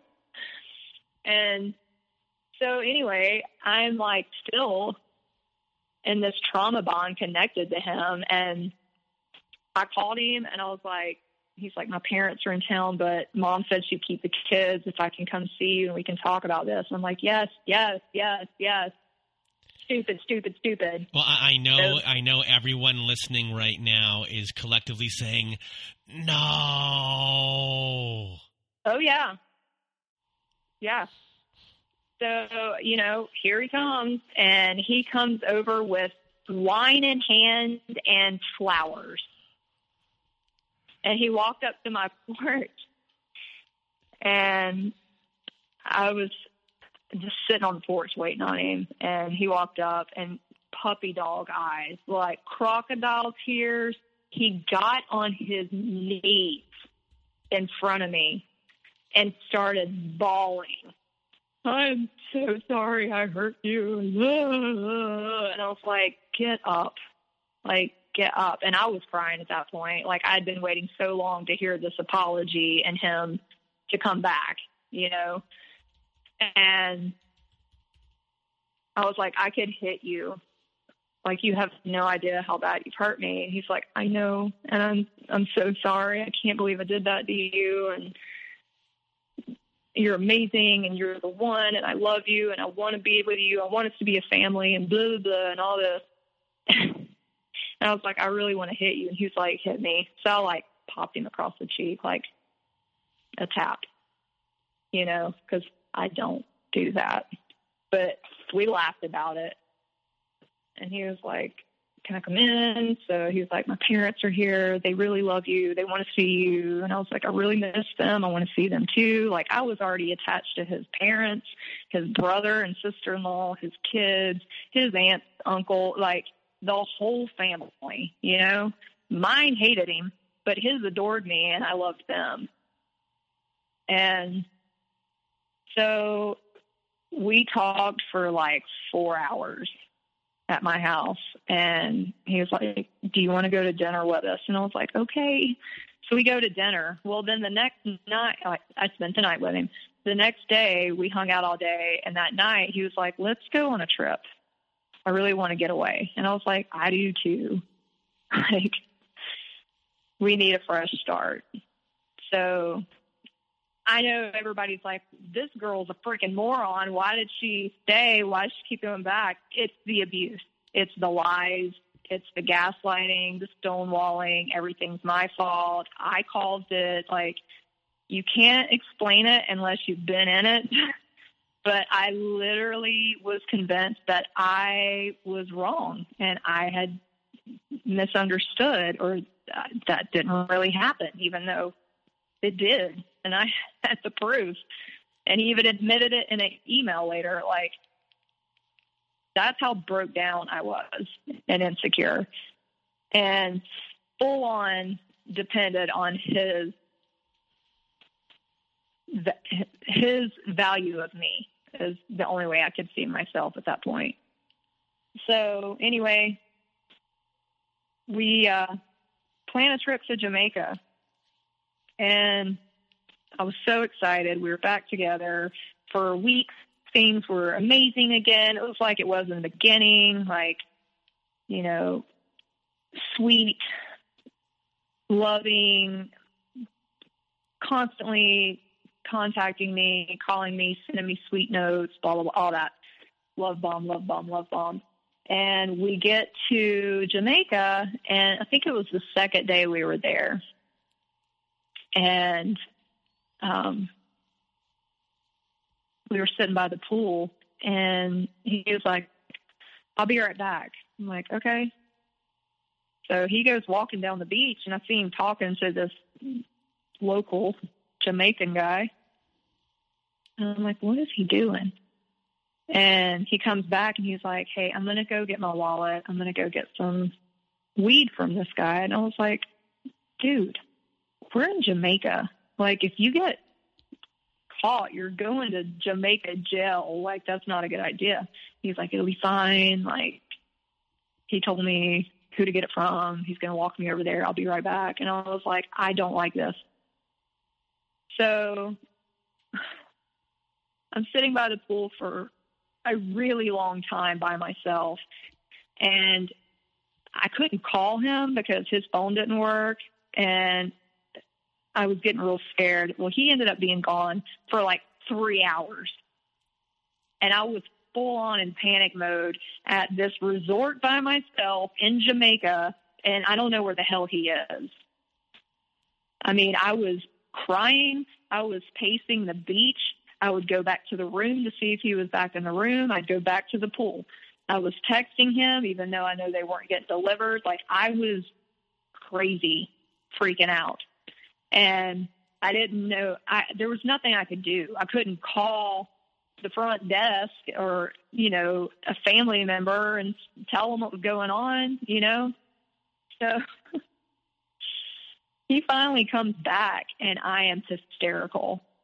I am in tears. I'm like, what the actual fuck are you doing? Like, I'm freaking out. And he was like, it's fine. I'm so sorry. I wanted to call you, but my phone isn't working. I was like, why did you do that? Like, I have been a mess looking for you and terrified, like you're gone, you're dead or whatever. I was like, all of that for weed? And he was like, all right, so I didn't get weed. I got us cocaine. I was like, fuck you. I'm not doing cocaine. Like, I don't like the shit. I don't like you doing it. You're even bigger of an asshole when you're on that. Like, why? I'm like, we're supposed to be here reconnecting and enjoying this and starting anew, and you're doing the same shit already. So we got in this huge fight, and of course, I was overreacting. I was ridiculous. My feelings didn't matter. We're supposed to be having fun, and I'm being like, oh my God. So I'm like, you know what? Do your freaking cocaine, doctor. You are a complete fraud to your own profession. And I don't want to be around you. I can't believe we're here right now. And I can't believe we're going through this again. I mean, it was unbelievable. And he was like, fine, I'll get rid of it. So he, like, in front of me, pours it in the toilet. And I'm like, okay, good. And I was like, please don't do that again. Well, the very next night, I'm like trying to be cool and get back in vacation mode and enjoy our time together. And we go out to dinner at one of the restaurants at the resort, and he's like, I'll be right back. I'm going to go to the bathroom. I'm like, okay. He comes back from the bathroom with cocaine smeared on his nose. I'm like, are you freaking kidding me? And he, like, wiped it off real quick. And I was like, you're high. He was like, no, I'm not. I'm like, dude, your eyes are big as saucers. You've got cotton mouth. And it was just on your nose. I am not stupid. And he's like, fine. Yes, I still kept some because I knew you'd be and freak out. And it'd be awesome if you could just be on vacation and have a good time and let loose and stop trying to control everything and be in a fuddy-duddy and da-da-da-da-da and all this crap about how I'm like, oh, my God. So we had a horrible time, just in case nobody can pick that up at this point. Yes. And we come home. As soon as we come home, I find out that he has been messaging a friend of mine named, whatever, it doesn't matter, another woman via Facebook Messenger who was also married. And we went to the movies, and while we're sitting in the movie theater, he says, here, take my phone, because he loves the theater. Now I know why, because he's an actor. But he loved going to the movies, and he always got gummy bears and popcorn and some kind of chocolate and a lot of beer. So he was like, will you go get me some candy? And I'm like, sure. He's like, and while you're up there, grab another beer, because you can only get one per person. And he had already drank his. So he was working on mine, and he wanted me to get another one. I'm like, whatever. So he's like, take my phone and scan my Regal card, because he gets points for candy, and you can exchange it for movie tickets and whatever. So I have his phone in my hand with his Regal card, and I was standing in line, and something in my gut just told me, look at his phone. So I went through his phone and Facebook Messenger, and he had been texting another patient who was like 23, student at the university here, my friend, hitting on her. And then I went to his text messages, and I could see where he was talking shit about me to Matthew and another friend of his who I can't stand, and calling me a sobering bitch, and how full of crap I was, and how he was enjoying having a good time and talking to other women, and how he's trying to make it work with me, but that he was having a real hard time with it because I had just changed, and I wasn't as fun as I used to be, and he just wanted to have a good time and let loose, and who gives a shit if he did cocaine or smoked pot or whatever. He knew how to control it. He didn't have a problem. And I'm like, first of all, if you're lying about it and you're hiding it, you have a problem, period. And I'm not crazy for not wanting that in my life. And I mean, it was just constant, and it was constant validation finding that shit. So I took him his frickin' candy and his beer back to the theater, and I handed him his phone, and I had screenshot all the pictures of these conversations with my friend, and I told him to go fuck himself and left him in the theater. And I went outside, and I sent the screenshots of their conversation to my quote-unquote friend and her husband. And she immediately called me and was like, oh, my gosh, Gal, I'm so sorry, this and that. Like, it's not what you think. And I was like, fuck both of you. This is disgusting. I was like, you know what? I'm not surprised from him. I've already done this crap. I was like, but I cannot believe that somebody that claims to be my friend and just recently accused her husband of having an affair with your band manager is screwing around with my boyfriend. So I was like, fuck both of you. And her husband, by the way, is now her ex-husband, and he was not having an affair. She was. So more projection. I'm like, oh, I'm familiar with that because I've been watching it from Dr. Jekyll and his wife, and, you know, trying to cover up all their abuse and their garbage and their lies and crap to make me think I'm insane and I'm the problem here. So completely ended that friendship. We broke up again. And if that's not enough, I find out I'm pregnant again. Yeah. And honestly, I don't know. At that point, I was like, I think God hates me. I really do. Because, again, I was on birth control. And apparently, while we were in Jamaica, from the timeline of how far along I was, that's when it happened. I got pregnant. And I'm like, I must be fertile myrtle. Like, this is bullshit, but I can't do this again, especially with this guy. Like, so had to go through that whole process by myself again, because he was out partying, playing guitar, and hanging out with another buddy that he got his cocaine from, and let me be all in my shit again. And, yeah, somehow I went back.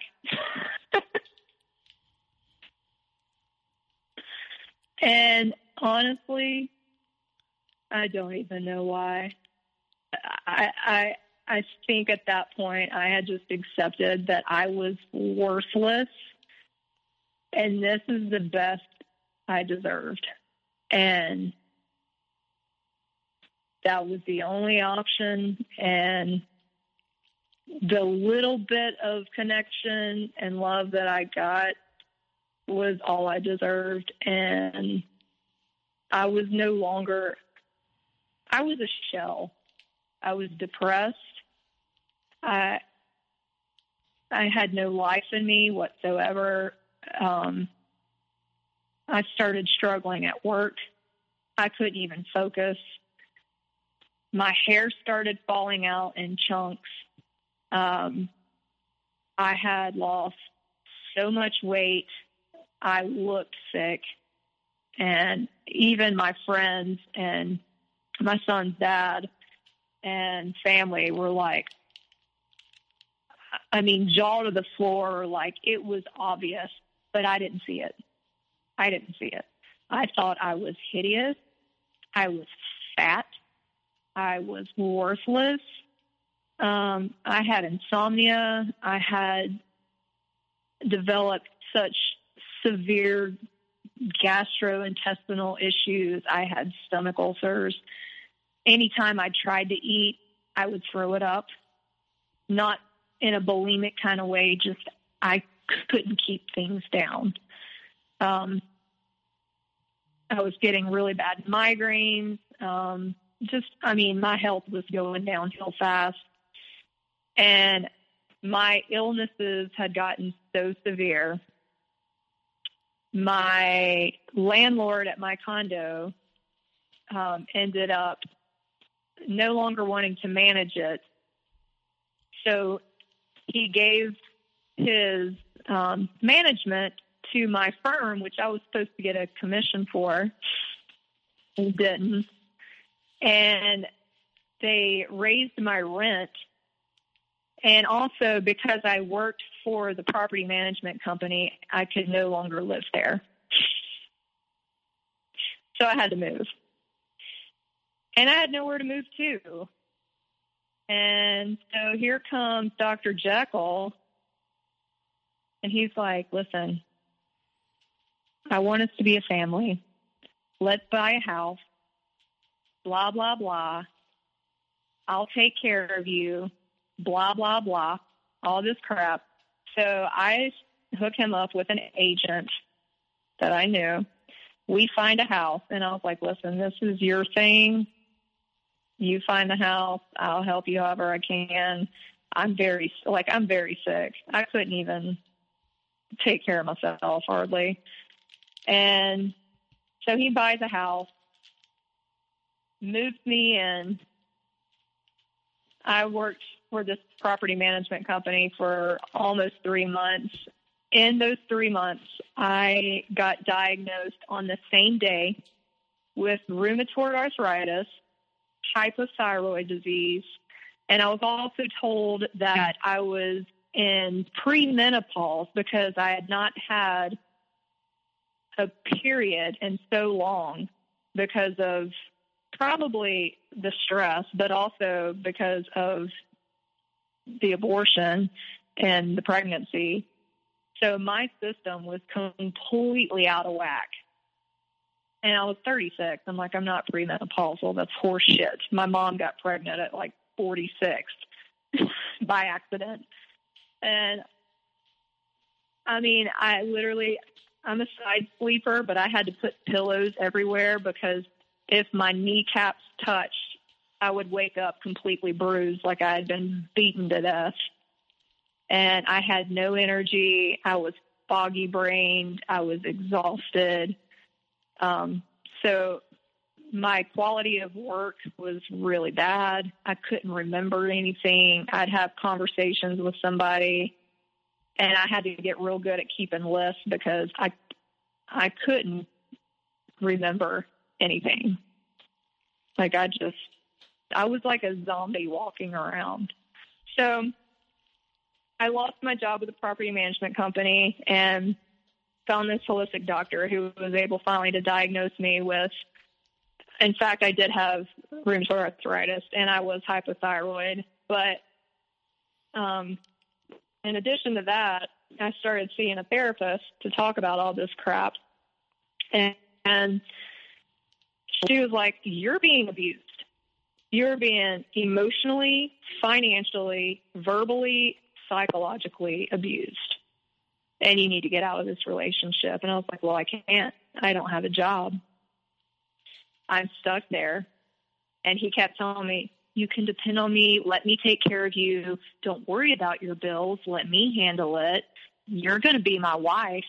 We're going to have a family. We're all going to be a family and blah, blah, blah, and all this. Meanwhile, back on Earth, he was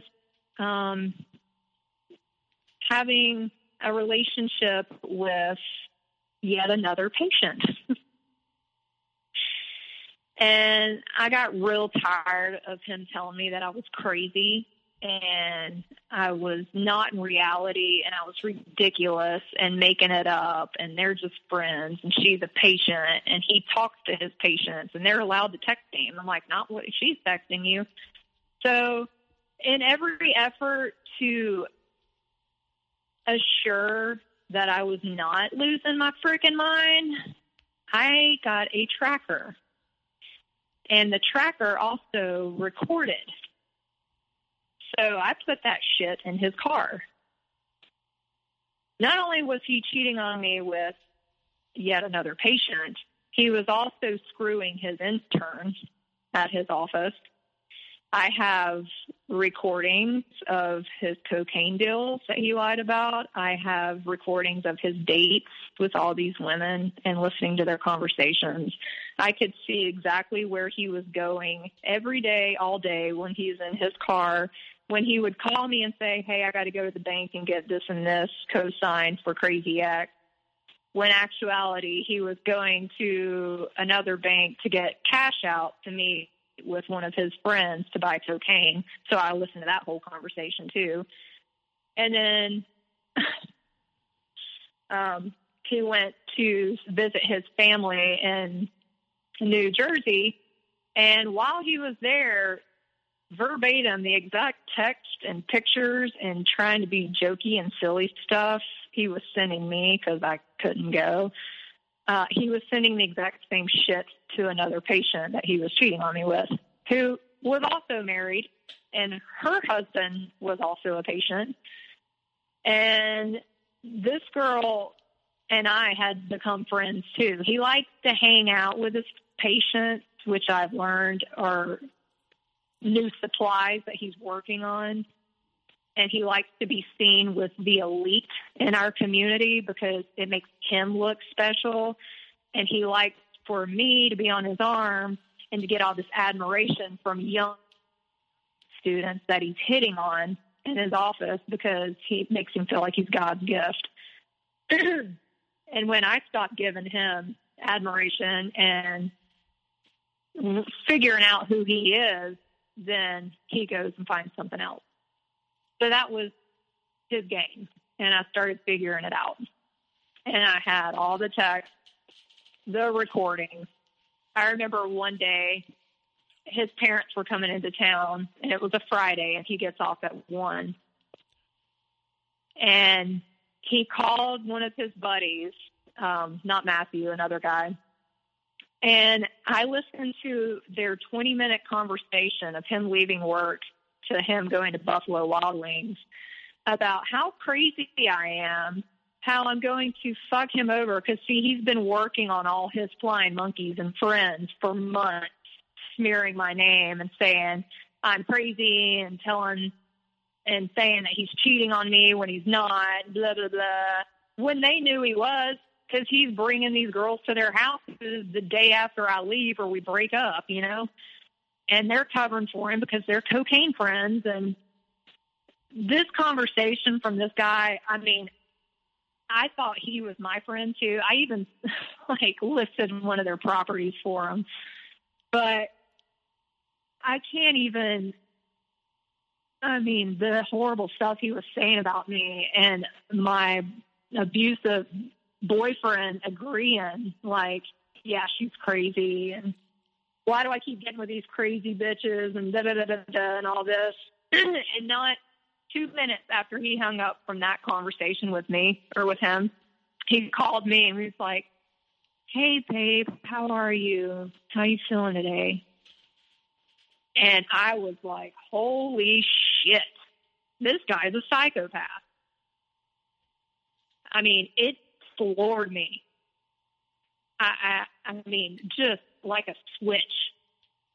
And I didn't even know how to respond. I was very short. And at that point, his parents had gotten into town, so they were downstairs. And I was literally upstairs in the bathroom with trash bags, unloading drawers and lightening the load of stuff that I was eventually going to have to pack. So I was like getting rid of shit left and right because I knew I had to get out.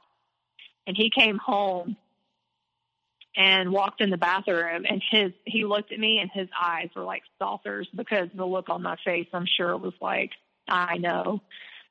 And he was like, what are you doing? Are you leaving me?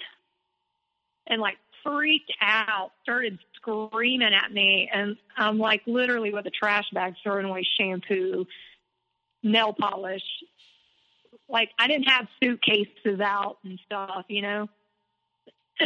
And he pitched the biggest fake fit I have ever seen in my life in front of his parents just to make me look insane.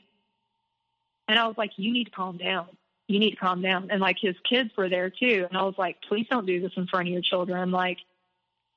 He was like, you are so mean to me, and you're doing this on purpose to hurt me, and I don't know what's going on with you, and I've been so good to you. Meanwhile, I just listened to a conversation of him telling me or talking to his friend about what a piece of shit I am. How crazy I am. So I was trying to keep it real freaking cool. And then this is how I came home. I was like, okay, it's official. You were cuckoo for Cuckoo Puffs, and I got to get out of here. So as soon as his parents left the end of that weekend, I packed 3,200 square foot of furniture by my damn self and moved my son and I out of there. And I didn't have any money. I had nowhere to go. I put all of my belongings into my ex-husband's garage, and I lived in my car. I lived with friends occasionally on their couches, and then occasionally, so I could spend time with my son, I slept on his toddler mattress in the floor at his dad's spare bedroom, in his house in the spare bedroom, with my 2 cats. And for 2 months, we had 0 contact. I blocked him. He was driving by my son's dad's house at 3 o'clock in the morning. The week that I moved out, he had this other patient that he was cheating on me with at Matthew's house, introducing her as his new girlfriend, because Matthew's wife called and told me, of course, and the kids were super confused. I didn't get to say bye to the kids. Ended up going to a therapist because I had such severe PTSD, I thought, which confirmed I did. I was so hyper vigilant. If I heard the same car horn or text tone or a song from a band we loved, I would completely fall apart and have a panic attack. Like I couldn't function. And I would go to the grocery store and sit in the parking lot for an hour and a half trying to build up the courage to go inside and buy groceries. Like I was terrified to be in public. I didn't want to see him. And I went through therapy for a good 7 months. I had to put my son in therapy because of the abuse he saw me go through and how it had affected me. Every therapist that I saw was like, I mean, I showed them text. I, shared these stories plus many others you're not even hearing, different situations that we had been in. And my son's therapist and I were like, he is 100% a malignant narcissist and possibly a sociopath. And they were like, you need to stay away from him. He's dangerous. He's poorly infected your son. There's no telling what all is wrong with his kids now. Like, what he's doing is illegal. He could lose his license. And, they're like, you might want to get a restraining order. So. Were you finally able to stay away? I was finally able to stay away. And I went back to my upbringing and childhood and really started reconnecting my spirit and my faith and rebuilding that and leaning on God, because at that point, like I couldn't function. I mean, I was pitiful. I weighed 107 pounds soaking wet. My hair was falling out. I looked a fright. So how has your healing process been since that time? It's been difficult, but it's been beautiful at the same time. I actually went on a very deep spiritual journey, got into shamanic work, and really got into looking into ayahuasca. I've done 4 ayahuasca ceremonies to heal my trauma from this, which has been beautiful. And I mean, it's been over 2 years now,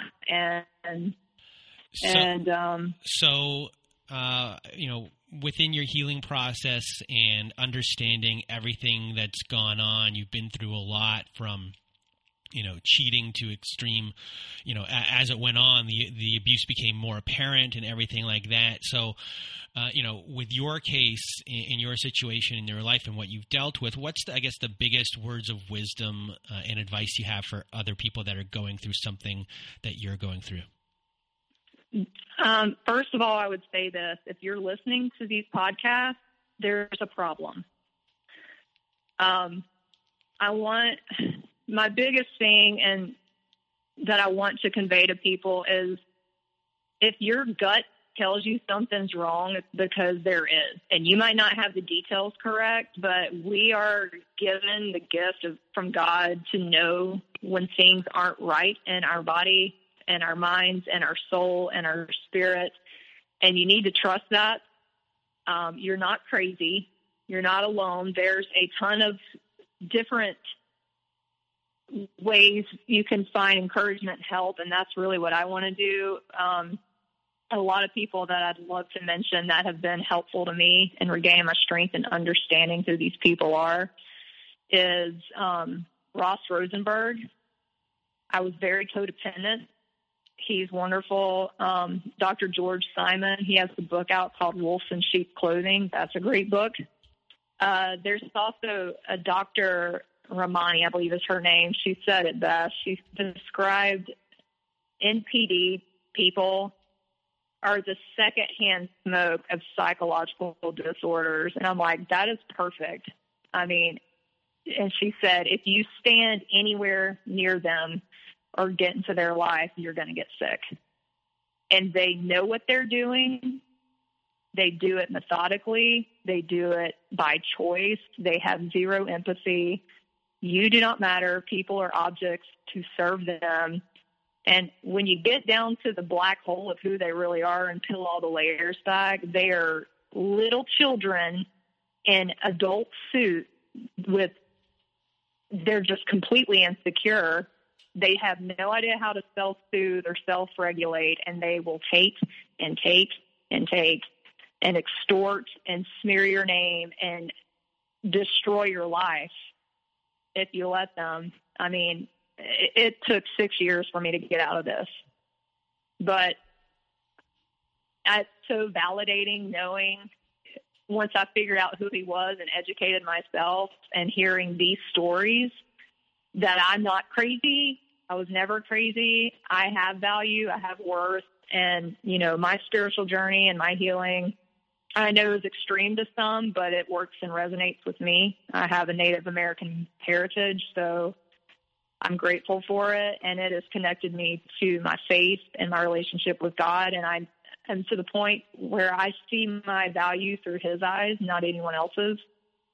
And, you know, everybody's different, but I want to be a support and a voice for people to let you know that this is very pervasive in our society. Observe people. Document. I am grateful that I have all the documentation I do, because I could end his career tomorrow if I wanted to. But I'm not that person. He's going to do it all on his own. My heart breaks for his kids the most, and I'm already praying for every woman that's next after me. But you got to get out. You are strong. I mean, you can do it even if you don't have the money. There are people that can help. There's groups like this that I'm super grateful for. Just know you're not alone, and that there's always beauty left in life. You just got to get out of the toxic and find yourself again. And don't let anybody tell you your value other than you and God, because it's all lies. And love does not hurt. Love does not hurt like this. It's not love. It's abuse. Well, Gal, thank you for being here with me today and sharing your story. And, you know, from the bottom of my heart, I know you're going to help a lot of people, and I want to thank you for being here with me today. And, you know, you did a great job telling your story. So thank you so much. You are welcome. And for everyone else who is listening, I hope you have a good night.